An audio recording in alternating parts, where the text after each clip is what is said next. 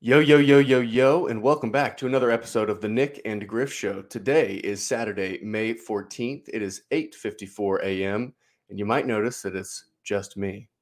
Griff is not going to be here with us this week. He is in Phoenix on some business. No big deal. He's out shilling the podcast, all the doctors. He said that the doctors are very interested in Bitcoin, so he is going to be having some good conversations with those guys this weekend. Excited to hear about how that goes. Hope he's got a good weekend planned with some good events. But we're still going to have some fun. Don't worry. We've still got great content to produce. We've got a guest today, another guest. Excited about guests. Excited to bring more people on so that people can share what their world experience is so that we can broaden our own perspectives and, learn alongside the listeners and viewers of the show. It's been a fun week. In the business, just tons of stuff is happening. We've always got more and more projects coming. We're working on current things that are happening, but it was another great week of getting things moving forward in the right direction. So that is good. Typically right here, Griff and I do a lot of banter, talk about the week, but we don't have that this week. So we're going to jump directly into the market check here. It's been a wild week in the markets. We had several more drop-offs.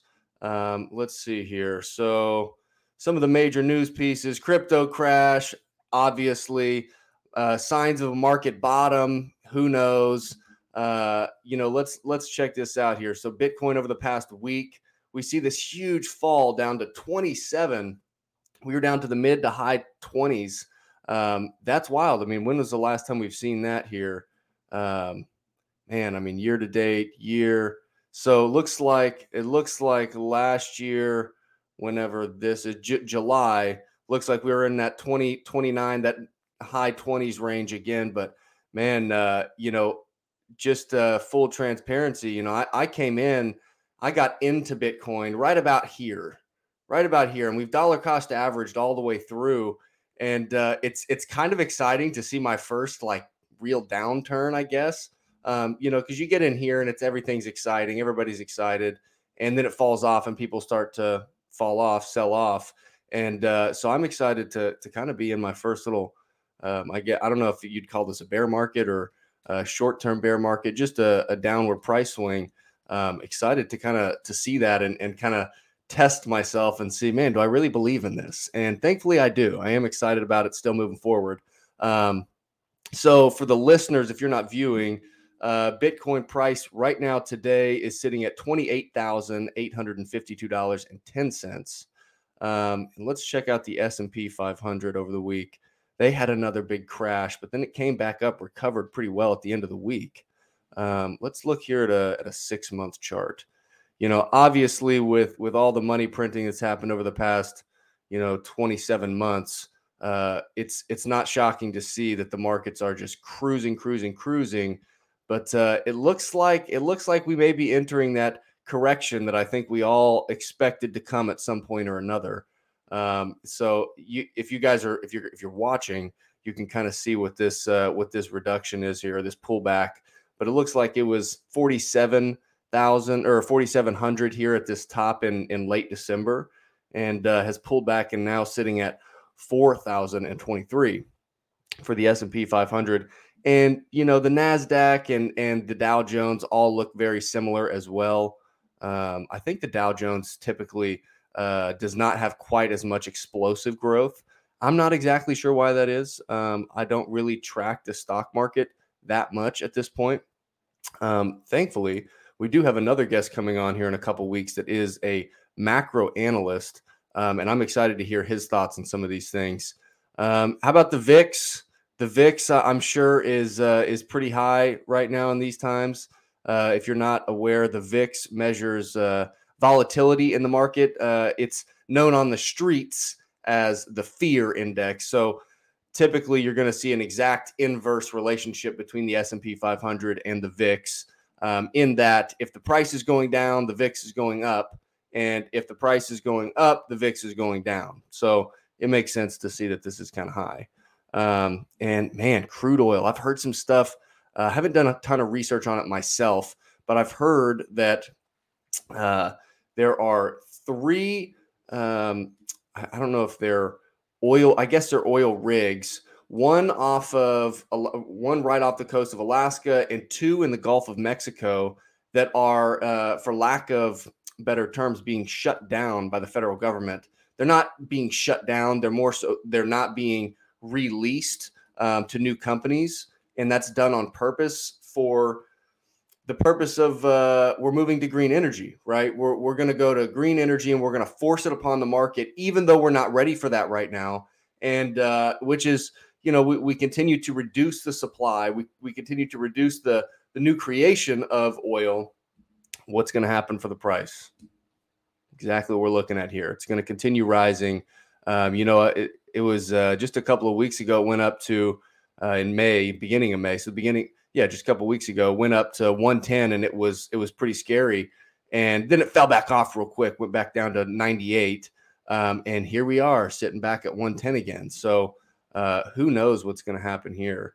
But this is the best time. I mean, whenever the markets are down, the price is down, it shakes the weak hands, because, a lot of people are probably in this and they don't know why they're in it.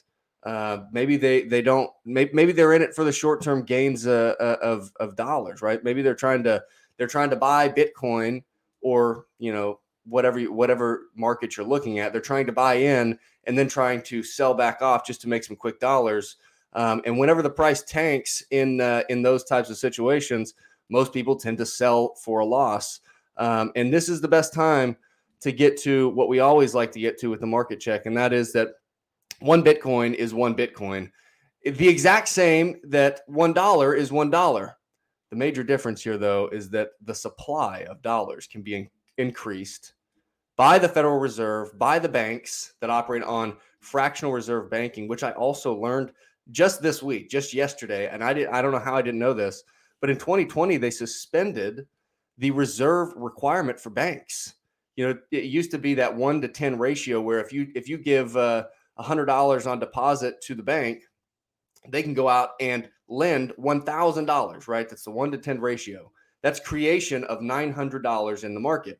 Obviously, that happens at a much larger scale. We think about global banks and just larger centralized banks. Apparently, that reserve is no longer in effect as of 2020. Now, that's not going to be, I'm sure that's not going to be into perpetuity, but either way, there's no reserve requirement for banks right now, which is crazy. But one Bitcoin is one Bitcoin. The supply is capped, and it is the hardest form of money we got today. And without further ado, I'm excited to get into something that's not exactly just Bitcoin. We like to talk about all different kinds of things. Typically on the show, we are pursuing sound money, which means that we're typically talking about Bitcoin. But something that I think is going to be around forever, and I don't think that that's a debatable topic: real estate.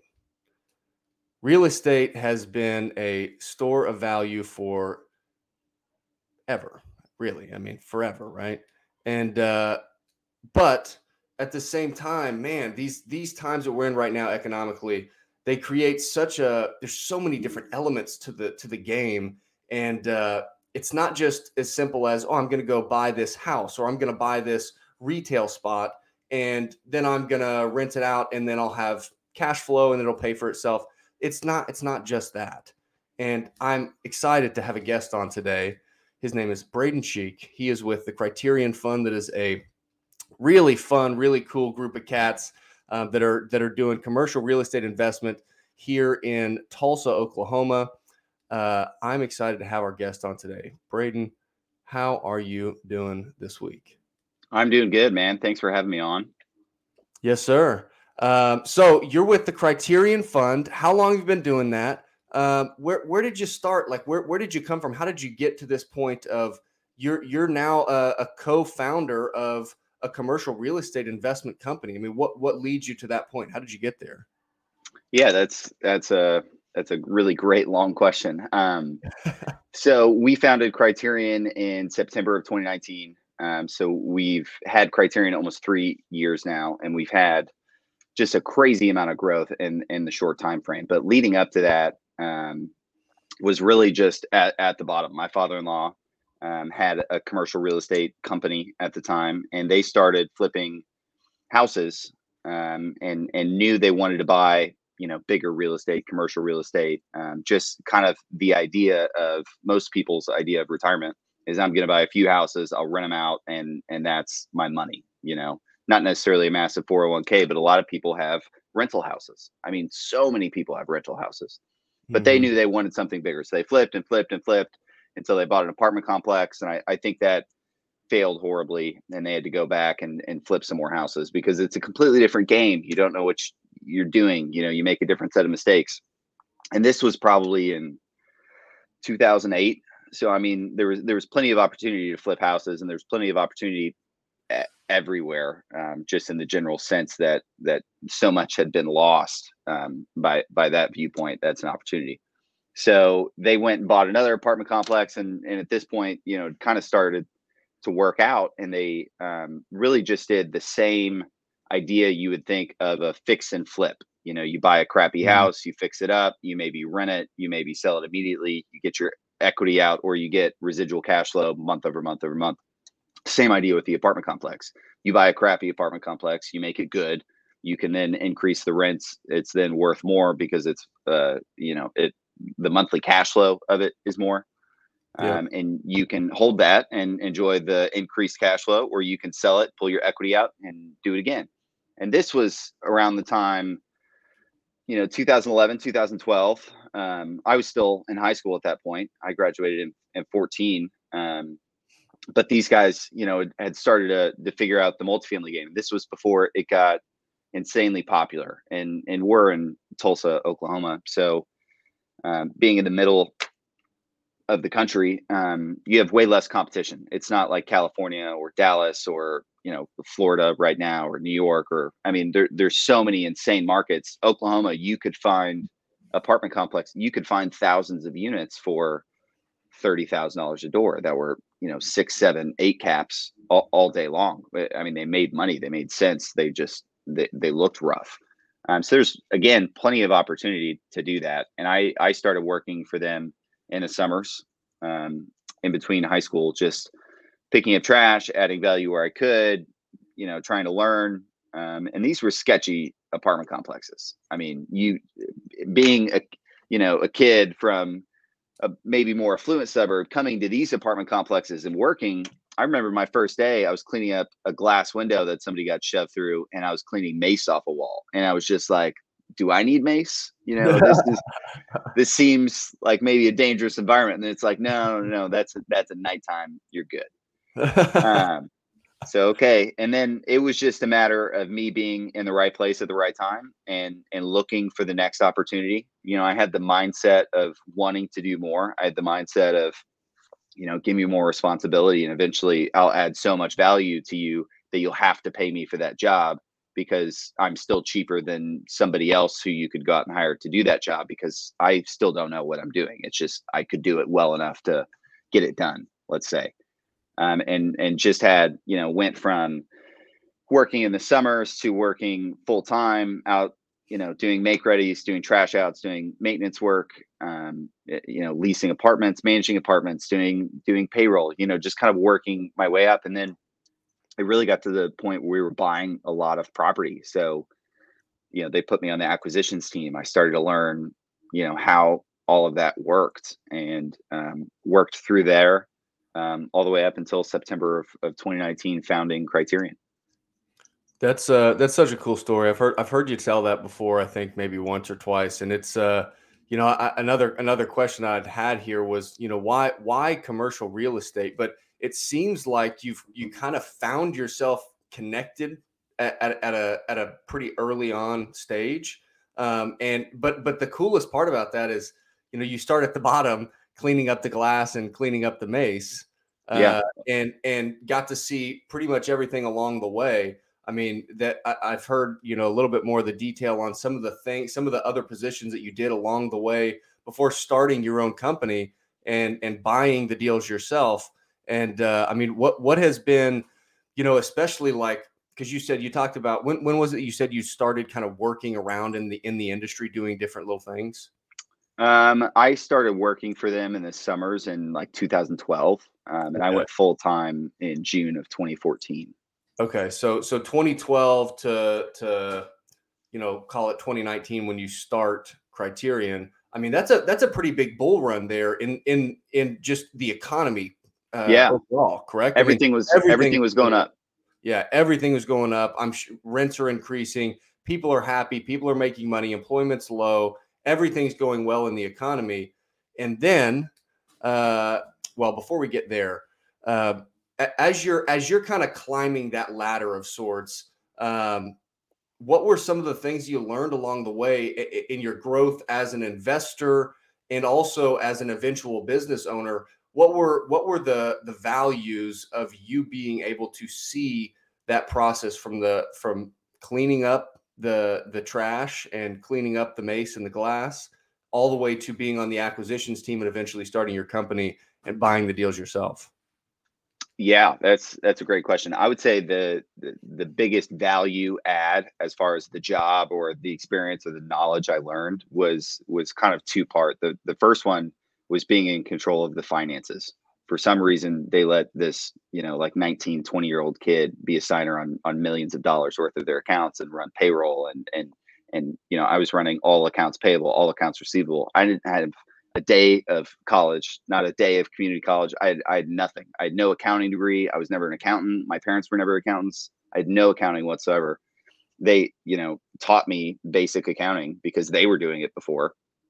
And that was a massive, I mean, that was invaluable. I tell anybody now, if you're going to college to get a degree and you want to be a business owner, you should get an accounting degree or some sort of finance degree. Mm, Understanding where your money is going and where the money is going and the basis of banking and lending and credit cards and all of these things, understanding where the money is and seeing it work at scale, in practicality. Okay, this is a mm, company, that I could run, I could own, I could start a company like this. I watch these guys do it. Here's how the accounting works. I mean, imagine whatever you want to do. If you could go to them and say, "Hey, can I have access to your books?" That would help you a lot. You would see how it works and what's necessary and what's required.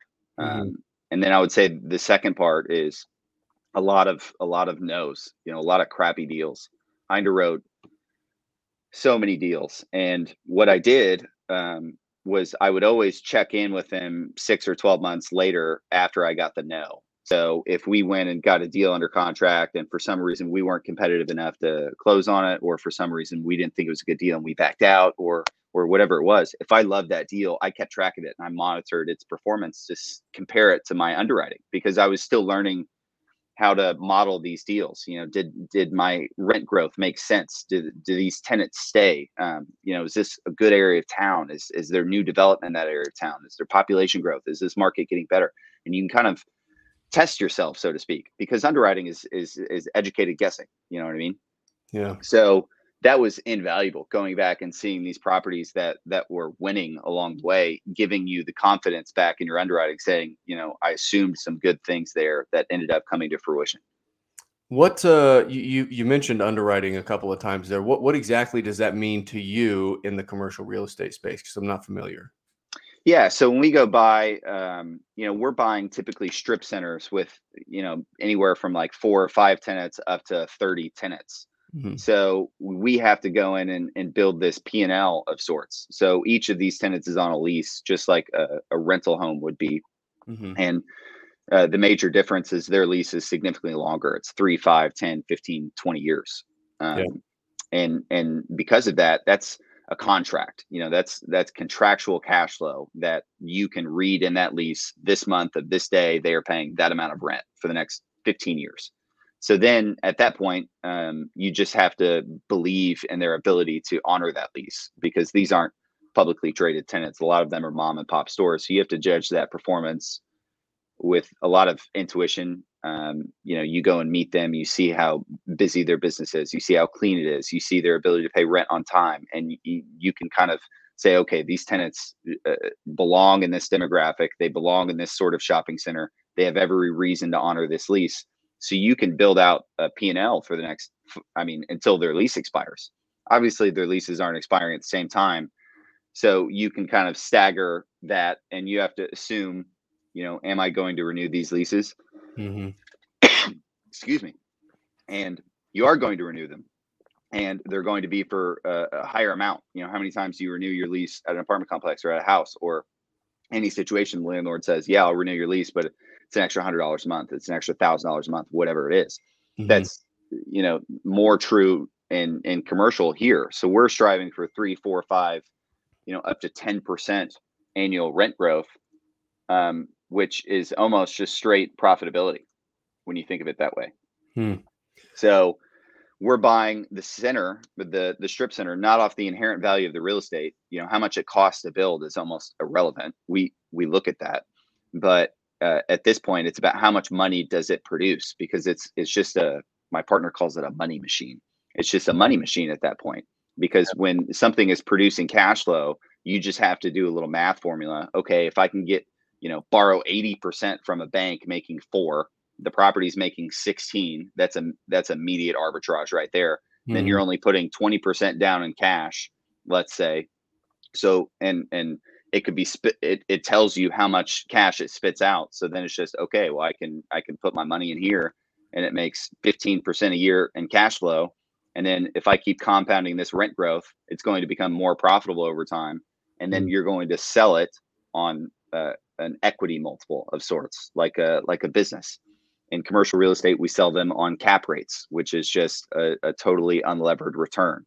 An 8 cap means if you bought it in cash, it would give you 8% a year in cash. A 6 cap, if you bought it in cash, it would give you 6% a year in cash. But through leverage tools, you can get 15, 20% on those deals. That. Yeah. Okay. Exactly. So underwriting is the process of going out and testing the profitability of that center. And there's financial underwriting, there's physical underwriting. We're doing inspections on the physical aspect of the building, because if we don't have a good physical building, the tenants won't stay, and then we won't have a good financial pro forma. So you have to keep both in mind and balance both, but that's underwriting in my mind. So with that in mind, I know that there's several major, I don't know if you call them sectors or whatever of commercial real estate, and remind me here. So it's retail, we've got office space, we've got industrial. Yep. What's the fourth one? I missed. There's 5: multifamily, and then land. Okay, multifamily and land. Okay, so and obviously each one of those have different purposes. There's different sectors for reasons, right? But you guys are primarily focusing on retail. Is that correct? Primarily on retail. Okay. We're getting more and more into development as time goes on. So I think we've done 3 or 4 of those projects now. And then multifamily. My partners are in a lot more than I am, but we started with multifamily. So it's something we're really comfortable with. We've just been priced out of it, I would say. Yeah. Well, and that seems like that's kind of been, before I get to my other question, that seems like it's been kind of a common thread, because industrial is super duper hot right now, and multifamily is super duper hot right now. And I guess just investing principles, typically if you're buying when everybody wants to buy, it's not the best buy as far as amounts, right? And when everybody's selling and everybody thinks that, oh, it's not gonna, this isn't the best investment right now because it's too cheap, or the values are falling, whatever it may be, that's typically the time to go in and buy cheap properties, correct? Yeah. Oh yeah. You always make your money on the buy. So you guys, I guess, primarily focusing on retail then at this point, or just to focus on that piece with the underwriting piece in mind. What kinds of businesses are best for tenant spaces, and what kinds of businesses make you a little nervous at night? Obviously, each space is going to be a little different, but what are your thoughts on that? Yeah, so I think you have to look at the relation of money and money at scale. The more money you get, and I'm talking about other people, not myself, the more money other people get, the more safety they're going to require out of their investments, is what I would say. So when things are going up and it's getting hot and it's popular, you'll see a lot of institutional capital deployed on something for that, just for the preservation of their capital and the long-term, upside that they can wait for, I would say. And it's similar in real estate, because it's a very illiquid investment. There's no active exchange that you can go buy and sell, shares on. It takes a long time to buy them. It takes a long time to sell them. You typically have to have, partners with high net worths to get the loans on these properties. So it's a very high barrier to entry. But to go back to your question, the tenants that I mean, let me finish the first part. The reason industrial and multifamily are doing so well is because of the safety that they provide in investors' minds, and especially over the past 2 years, more than ever, you saw people pay their rent first, no matter what happened in the world. As far as COVID, rent was paid. If it had to be, rent was paid. That was the first thing they were paying. And industrial is just primary jobs, and primary jobs we saw as an economy were kept open because in the very nature of the job, it's primary. So both of those assets did extremely well because people were looking for a safe haven in commercial real estate to go invest in. But again, like you said, that priced a lot of people out. So we focused heavily on retail, which we think there is still a massive value for, and it provides a ton of yield for its perceived risk factor of Amazon shutting down the world. And I got to be honest, I love retail tenants because you can look at a few key indicators and feel relatively safe of that retail center. You can look at the general population in a 1 mile, a 3 mile, and a 5 mile radius of that center. Those people are not going to move. And this idea that this shopping center is like on a hard corner of 100,000 homes is just going to be vacant and decrepit when the average income is $80,000 in that mile, and there's 53,000 cars a day driving by my center. The general economics should make it work just from that perspective. The amount of people buy my center, those people make good money. My tenants have services that these people need. And then a highlight on that, there's service-based tenants. You have nail salons. Amazon, last time I checked, they don't paint people's nails. You have gyms, you have churches. Amazon doesn't do gyms and churches, and there's still so many things. You have pizza, you have massage parlors, you have all of these goods and services that people still have to go and do, and I believe people still will go and do them for a really long time. Yeah, you mentioned real estate being illiquid and the buying process being pretty long on the buying and selling side. Yeah. And we've kind of talked about this a little bit before, but what are your thoughts on the future of, I guess title companies is probably the big one, but I love this. How does blockchain technology make this buying and selling process of real estate, whether it's residential or commercial, more efficient? I mean, what do you think the landscape? Let's just speculate out into the future a little bit. I mean, what do you think because in my opinion, it seems like not just with real estate, but with the entire legacy financial system, that there are so many intermediaries that are built in because it had to be that way at one certain point. But now with technological innovations, i.e. the blockchain technology, there are ways that we can be more efficient with this that are going to have to change the previous ways that we've done business. Sure. So with that in mind, you're in and out of the real estate market all the time. What are your thoughts on how blockchain technology could be integrated into that? Yeah. So I love talking about this. Thanks for bringing it up. But the major thing I want to focus on is proof of ownership. And I think a lot of people really don't understand that. And it's probably because they don't own anything, let alone have to provide proof that they own it. So the biggest thing, you can kind of envision in your mind is your car, right? You go buy a car. Most people have a car. You have to go and title that. You have to go to the DMV and you have to prove you own it with a bill of sale. You have to bring your ID, what have you. And then they give you a title, and that piece of paper proves that you own that car. And when you go and sell the car, you have to take the title and you have to get it signed by a bunch of people. You have to get it notarized. You have to take it back to that title company. They have to do paperwork. They have to send it back to you. And the fees for this, let's just think of it as gas. The fees for this process are insanely expensive. You go buy a new car, you're going to spend $1,000 to thousands titling that car to prove that you own it, right? That's an easy concept. A home is even more difficult, and it's even more expensive. We have the luck of living in Oklahoma, which is one of two abstracting states left in the entire lower United 48. So because of that, we have a paper book going back to the land run of our state, documenting the proof of ownership. And that is just, I mean, it's 2022, and we have a paper book going back to the land run of our state, providing proof of ownership. Analog blockchain. Yeah, so everyone else has moved to technology, and there's national title companies, and national title companies just don't succeed in Oklahoma because of these books and the processes. And most places in the country, you can go offer to buy a house, and in 3 to 5 days you can close. You can close in a day or two. I mean, it's just, you can provide proof that you will own that, and it's documented very fast. But in Oklahoma, it takes about a month. It takes about a month to work up the title to buy a home, and that that dictates the home buying economy. But imagine if you could, and think about an NFT or something here, or think about something on the blockchain. Imagine that you could just transfer your home as easy as a text message, and that could be risky because of its convenience. So there's safety protocols in place, or whatever.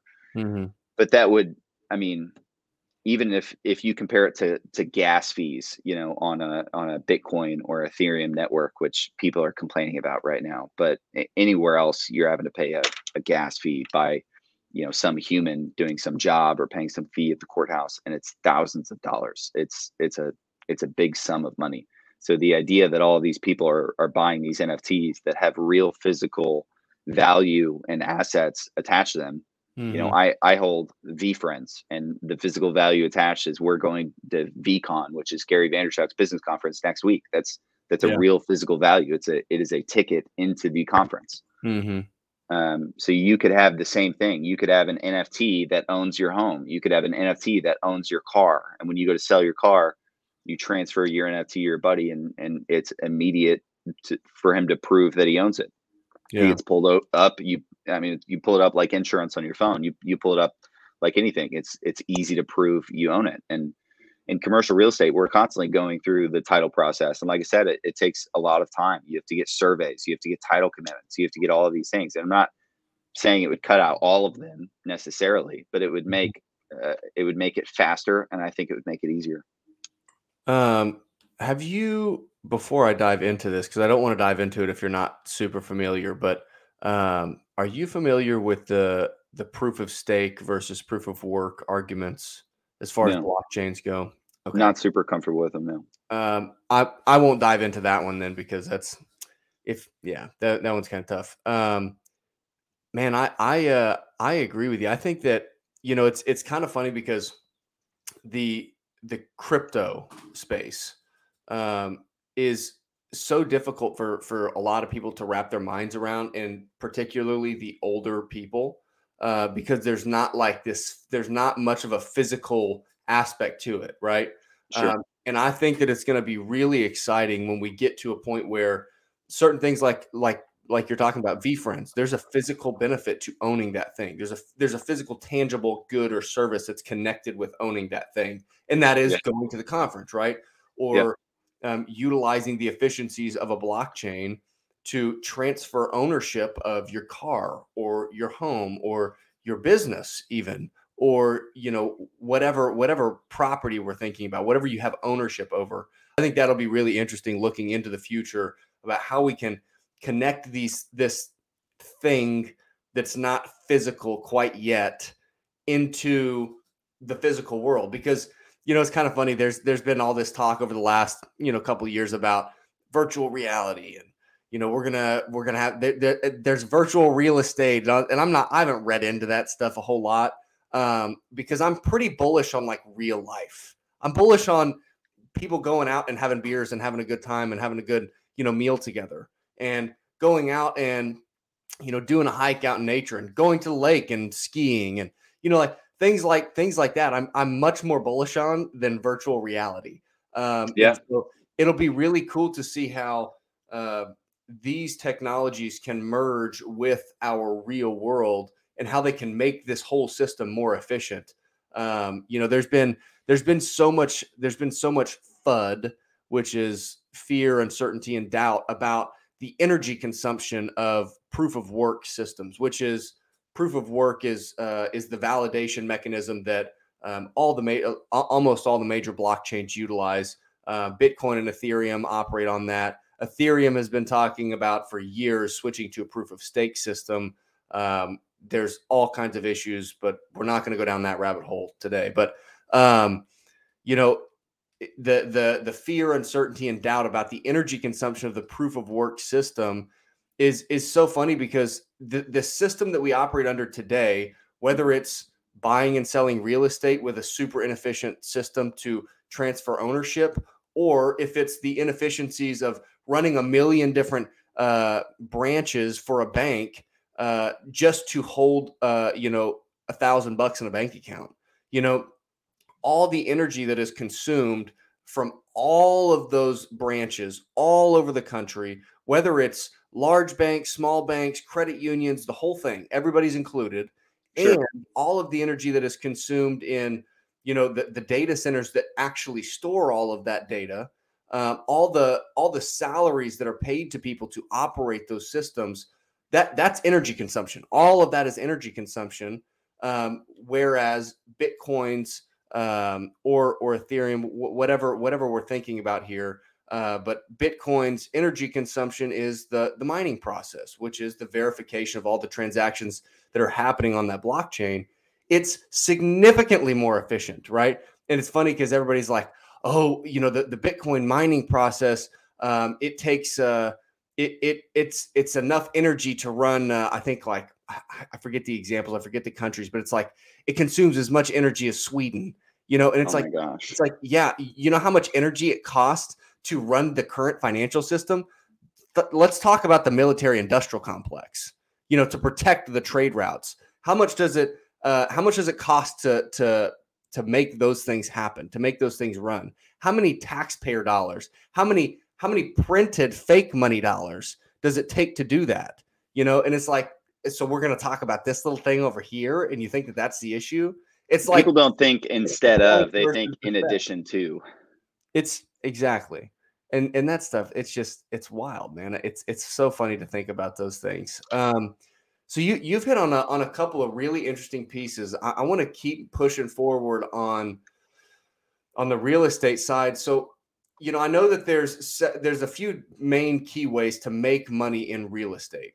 Um, and whenever I say make money, I'm thinking more so for myself. This is what I'm pretty sure of, but I want you to clarify. There's cash flow. There is the equity position that you find yourself in, right? With like you talked about, 20% down payment on an investment property. Well, that 20%, that's an immediate equity position. Plus, maybe you buy it at a discount, and it's appraised for a little bit more than what you bought it for. So your equity position is actually larger. So there's the equity side where you're able to capture capital and earn money there and earn capital there. But then there's also the debt pay down over time that widens that equity spread. What are your thoughts on, if expanding on that, clarifying some of those things on how do you make money with real estate? Yeah, that is a great question. So we actually just did a podcast on how to make 40% on your money in real estate, and it's a great episode. It fits in with this perfect. And I'll just briefly kind of summarize that. You've got the major points here. You've got cash flow, you've got leverage, depreciation, and appreciation, and those compounded are just make it a money machine. So month over month, it's cash flow positive. You have income. Oh, look at the hat. Hey, if you got, yeah, before you keep going, and I'll put it up down here at the bottom here in a second, but go check out the Criterion How to Invest in Commercial Real Estate podcast. It's on YouTube, all the major platforms. It's really good. I've listened to several episodes, and it's fun to see you guys that are in it every single day talk about some of those things. So go check it out. They've got some cool hats as well. So Yeah. So yeah, we love real estate, and we love documenting, talking about real estate. So this is perfect.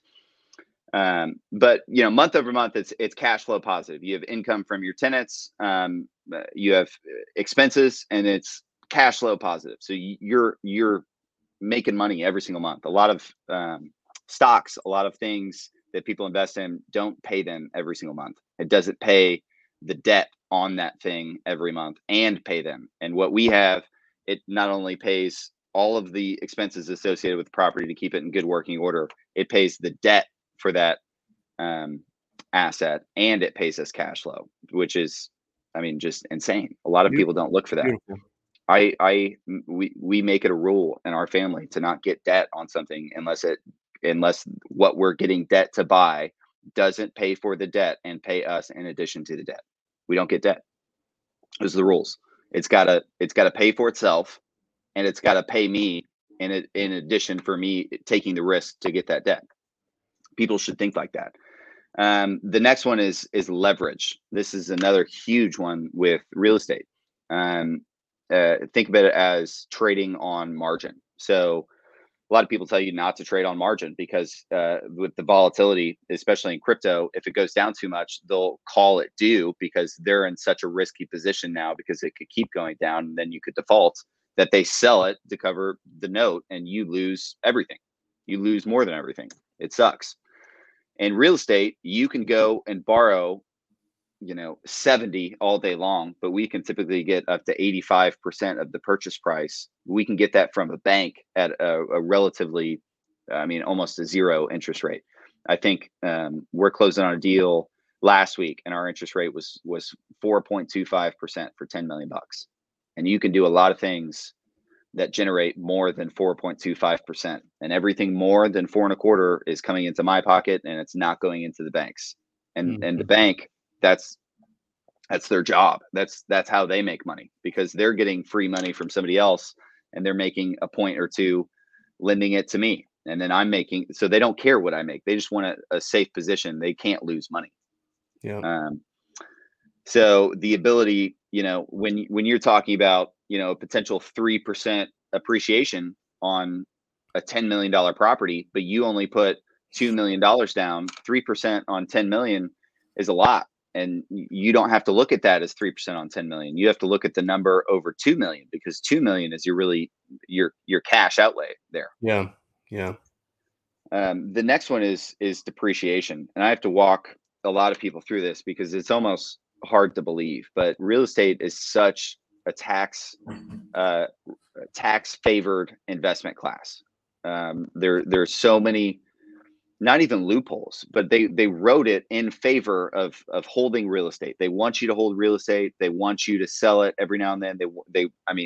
They love real estate, the IRS, and they'll let you defer your taxes almost in perpetuity. So with depreciation, you're allowed to start writing off the usable wear and tear, let's say, of that property every single year, regardless of you actually having to fix those things. And even more than that, we get what's called an accelerated depreciation schedule. So instead of depreciating our real estate over 15 and a half years or 20 years or 27 years or whatever it is, we can go in and say, okay, a lot of these things have a usable life of way less than 27 and a half years. You think of a receptacle, you think of a light switch, you think of carpet, you think of paint and drywall. All of those things need touched up and repaired and replaced and given some love before 27 and a half years. So they go and they say, okay, based on that, you can depreciate a lot more of your property a lot faster. So we can buy a property and own it for 2 days of that fiscal year and technically lose millions of dollars that year from depreciation. So think of it, if that property is cash flowing like it should, it paid out hundreds of thousands of dollars in tax-free distributions because the property is losing money on paper from depreciation, and depreciation recapture is capped at 20 or 25%, which is pretty low. The next one I already kind of briefly touched on is appreciation, which again, because of the leverage aspect of real estate, it is much higher than people give it credit for, because they're just thinking of 3% or 4% or 2% on the total asset value. But what they really need to be thinking about is the appreciation compared to their down payment.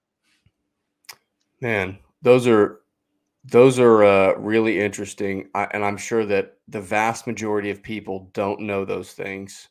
Um, being that those are the ways to make money, or several ways, several different types of ways that are all happening kind of at the same time, right? And obviously they're all kind of happening at the same time, which is really cool because it's kind of like instead of having one income source, I've got seven. How many things did you just list there? Yeah, it's five. Five. Um, but yeah, it's paying you monthly. You're paying the mortgage down monthly, which is tens of thousands of dollars, Increasing your equity position. increasing your equity position. Yeah. The profitability of it is going up through inflation and rent increases. Yeah. And then because of that, the value is going up because it's more profitable. Which is more equity. And then you're also in real time depreciating the value of that property, which Correct. at some level offsets the cash flow you're pulling, correct? Correct. And at some point, you're going to say, "Well, wait, Braden, you're going to depreciate it to zero because you hold it long enough." Then what do you do? Well, you can sell it and do a 1031 exchange. And the IRS says, as long as you buy another piece of real estate and you replace the total value of what you sold and the total debt amount of what you Mhm. had, reinvigorating the economy, increasing property taxes, forcing somebody else to sell, forcing somebody else to buy, we'll let you defer the taxes until Yeah. you sell that new asset. Yeah. So now you could have made $10 million and you don't have to pay taxes on any of that until you eventually sell it. Yeah. And then here's the other crazy thing that a lot of rich people do is they buy real estate solely for their kids because their kids get an immediate step up basis. So right now, if your dad had some apartment complex and he depreciated it down to zero, he's theoretically got and let's say it's a $10 million apartment complex, he's got a $10 million taxable liability there that's immediately passed on to you. So why you might think of that as a gift, you owe taxes on $10 million worth of gains, long-term capital gains. That may be 20-25% on that and the depreciation recapture. But Or because or yeah, now you get a step up basis. So yeah. when you inherit it, you inherit it at a $10 million basis. So you Yeah. you don't pay his taxable gain on that. And so It's that's beautiful. you starting at okay. So then and then the transfer of ownership there is there not there's not a taxable event for transferring that ownership over? I mean, is that legitimately a loophole to evade that tax consequence? Yeah, it's not evading. It's called step up. It's called the step up basis in real estate. You still have Yeah. to pay an estate tax on the total value of the estate if you're eligible to that. But the Mhm. specific long term capital gain or depreciation recapture, you Yeah. get a step up basis in, and they waive. It's beautiful. We were talking the other day about some of the tax benefits, not of real estate, but just of a business, right? And I mean, everything that you guys are paying for that has something to do with the business, that is a write off. Oh And yeah, it's kind of funny because you know. Uh, People that are not in the know, people that don't understand those things, they look at somebody writing off expenses in a business as, oh, you're just not paying taxes. And it's like, no, I'm incentivized. And we've talked about multiple times like how important incentive structures are. And if incentive structures are not structured properly, then everything starts going haywire, right? And you got to ask, like, why are there tax incentives for real estate? Why are there tax incentives for families? Why are there tax incentives for businesses? It's because it produces in the economy. And when you produce in the economy, it stimulates the economy. It makes everything better. It provides more jobs, it provides more goods and services. That's good. And we want to incentivize that. And so it's kind of funny. Like there are those negative terms like evade and not paying the tax consequence. Um, but it's not evading, right? It's just, hey, these are the rules of the game. I'm just playing this game the way that the rules are set, you know? Um, yeah. A lot of people got pissed at Donald Trump because of that same thing. It is a very tax favorable environment to not only own businesses but real estate especially, and that's why you see so many wealthy people owning real estate. And to me, that's just you see somebody driving a Ferrari and it's your dream in life to drive a Ferrari. Why aren't you going up to that guy and saying, "Hey, that is a gorgeous car, my man. How did you do that? What do you do? And can I come and work for you for free because I need that car if that's my life's mission, and you figured out a way to do it." And Yeah. and people just don't ask enough questions like that. Mm, I like that a lot for sure. Have you, I'm sure you've seen the videos where the guy comes up and he slams his phone right in the person's face. Hey, hey, what do you do for a living? You know, and they talk and it's all people in like super nice cars, or he'll go up to like the super nice houses, you know, and he's like, "What do you do for a living?" But It's funny. okay, kind of switching gears here to maybe a couple of our last topics here.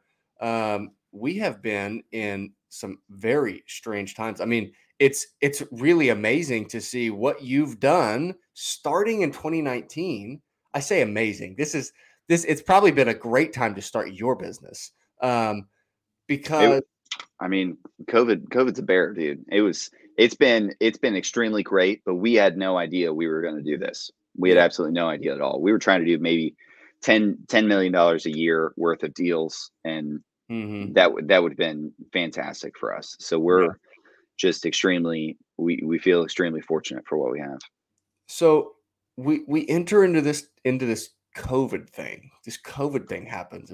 I was in the middle of New York City whenever all this stuff really started kicking up, and What a place to be. dude, I was like, we were scared. You know, we were that. It was like, what's going on? Like, there was just so much unknown. There was like this thing from China, or it was like it's coming here now. It's here now, and then we heard our first case on campus, and it was like, what is going on? Like, are we Yeah. all gonna This guy die? gonna die. Yeah, like, are we gonna make it? We're right in the middle of New York City, and we were like, they had. I was still in college at that point. It's my last semester, and they said, "Hey, we're gonna go online for the rest of the semester." I was like, "Babe, we got to get out of here. Let's go home. Let's go back to Oklahoma. Let's go back to Tulsa. Let's go home in a place where we can be more free." And so we come back home, and then COVID runs its course over the next, several years, and it feels like we're still at a point where we're still seeing the lingering effects. Thankfully, I don't know. I think there are still places in the world. I mean, I don't know if you've seen what's going on in China right now, but that shit is crazy. You got to go look that up. It's wild. Like they are. It's not good. Isn't he trying to go for another term and like go to some, I don't know, man. It seems nuts. It's crazy. So there's obviously still things like that happening in other parts of the world, and I think that there's still some certain states, all the there's some blue states that are still pushing those things. But thankfully, I mean, you can get on a plane, you can go anywhere without wearing masks, and Yeah. I haven't heard anything about a vaccine getting jammed down my throat in the past. I don't remember the last time I heard that. So it feels like that side of COVID is definitely starting to go away if it's not already. Yeah. But the economic things that took place during that time, we're obviously still seeing those right now. We're seeing the negative consequences and the positive consequences. One of those positive consequences was that interest rates were near zero, at zero, and negative at one point, which was great for people that wanted money for starting businesses, for growing and scaling businesses, for buying commercial real estate. Yeah. Um, you starting your business in that time where there was such low interest rates, where you could go out and borrow money at really, really low rates. Um, what are your thoughts now, moving into a position where rates are coming back up? I mean, you've at some level you've started your business in probably a really favorable time as far as the cost of money goes. So Yeah. moving forward in the next several years, where we're expecting interest rates to continue increasing, what are you expecting as far as the turbulence in that? I think we've been busier than ever this year. We've doubled our portfolio since the beginning of the year, just in 5 months, and we're still Mm, chasing so many deals. And we have a closing a week for the next 3 weeks. So we're buyers right now, and we think, relative to where interest rates could be and have been, in the past 20 to 50 years, where they're at now, we're not scared of, and we think deals can still be made. Um, absolutely. I was talking with a broker friend, investor of mine, and he works for Stan Johnson Company, and they do 4 or 5 billion with a B worth of retail net lease transactions throughout the world. So they're selling all sorts of retail, from car washes, McDonald's, to shopping centers, to massive industrial complexes. I mean, they're selling a ton of stuff. And he said they've seen a massive uptick in new listings because you have a lot of people that, were in the market and took advantage of that and refinanced a lot of their assets if they wanted to hold them, or tried to sell them, because when debt is this cheap, you can ask a premium price for your property, because they're cash flowing more because the debt environment is so good. They have to be. And it's the same thing when it gets higher, that it puts pressure on sellers' expected purchase price, because people are buying these properties based on the cash flow they produce. If 80% of the purchase price is tens and tens and tens of thousands or hundreds of thousands more a year to borrow because of an interest rate increase, the seller is going to feel that hit. So a lot of people are listing their property right now thinking, oh crap, I missed it, I need to sell this before it gets any worse.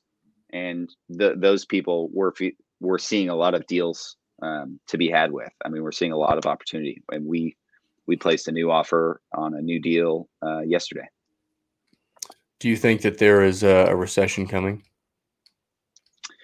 I wouldn't say that word. I'm kind of scared of it, to be honest.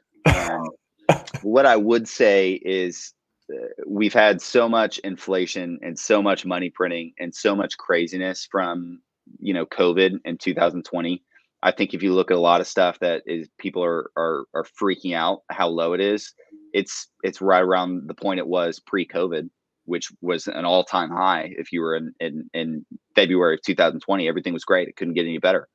So now we're back to there. We're back to, it's great, it can't be any better. I feel like that's a relatively safe position to be in, and I'm a buyer of a lot right now. I'm seeing tons of opportunity from Bitcoin to stocks to real estate. When people are getting scared and the market is shuddering like this, I think it's a great time to buy, and we are. Okay, Braden, final thought here. Final question for you. Bitcoin. What do you think about it? How do you think it impacts our world, and what do you think the future of Bitcoin is? Yeah, right. So I said earlier, right now I am a buyer for sure. Anything under 30,000 a Bitcoin, I feel like is tons of opportunity, and I feel like it's really easy to buy into the hype when it's going up and setting new highs, and that's when people are getting in, and it's like they forget about it right now, and I just don't understand it.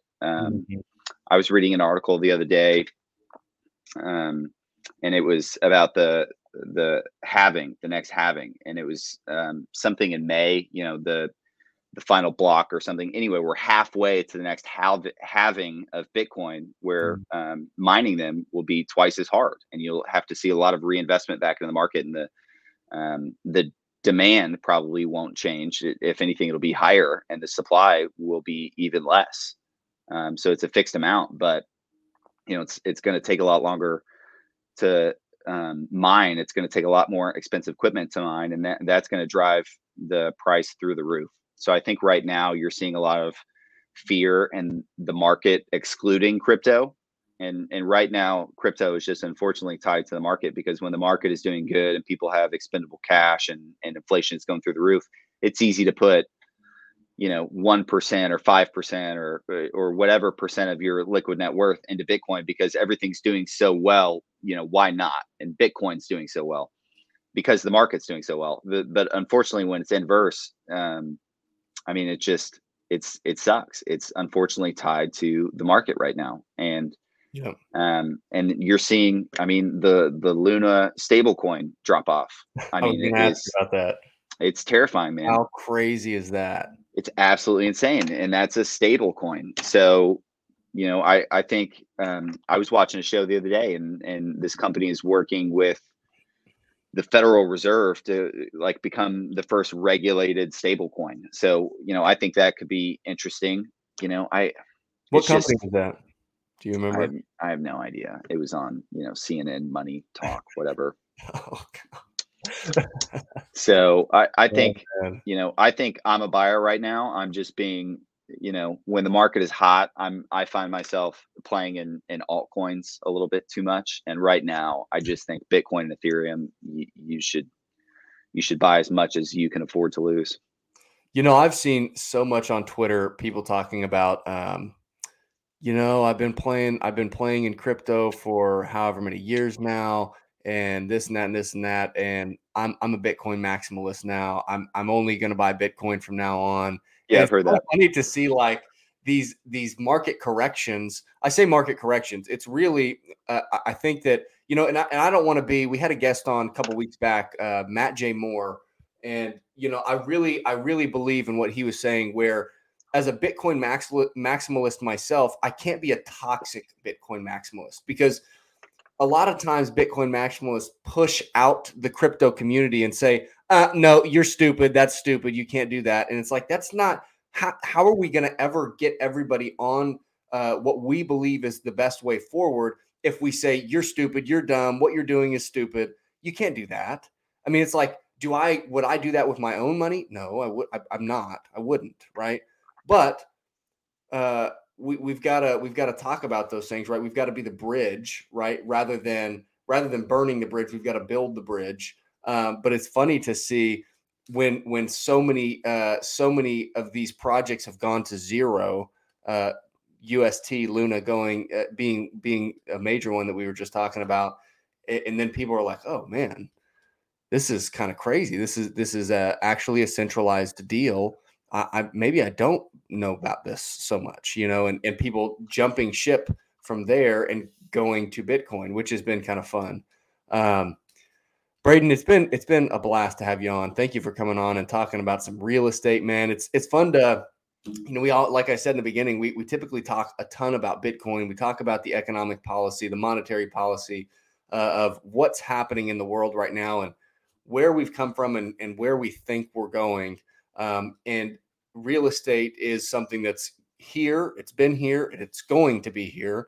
And it's great to have somebody such as yourself that's in the markets day in and day out doing this successfully come on and speak to some of these things. So thank you so much for coming on, Braden. I'm going to pop Thanks up for having me.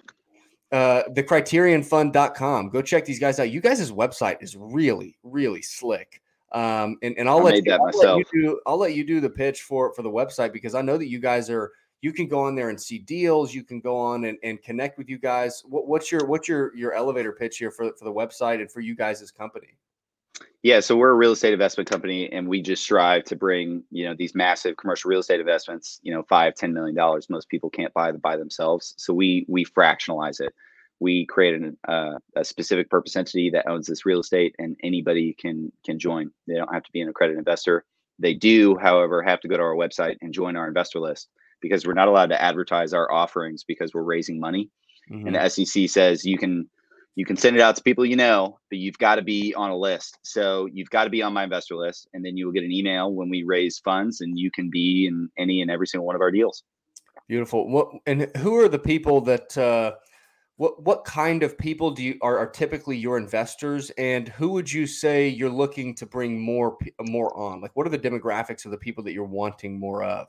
I know that you guys are typically not running into any issues finding funding though, as far as I know.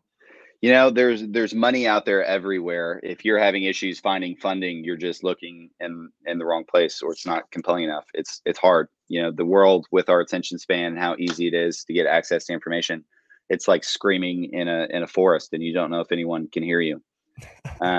But we have two different buckets of investors. We have young people that know they need to be investing in real estate and can appreciate the compounding interest of it. That found us and know us and listen to our podcast. And those people are investing $5,000 to $25,000. And then the other bucket is typically people 40 to 60 that have money either saved through traditional retirement vehicles like a 401k and IRA, which they can invest directly with us, or just cash savings, or they're a doctor and they need a retirement from somewhere. They need something paying them cash flow. And the idea that you just save a couple $1,000,000 and you spend a few thousand each month, with inflation the way it's going, that just doesn't work anymore. So what you need to strive to do is have a couple $1,000,000 invested.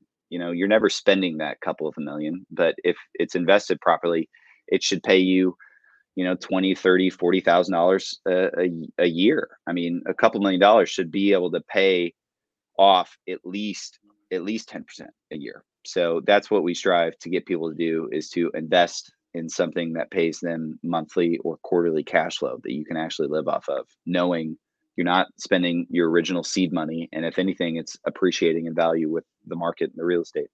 Beautiful. Go check those guys out down here at the Criterion Fund to see all that information. You mentioned it a second ago.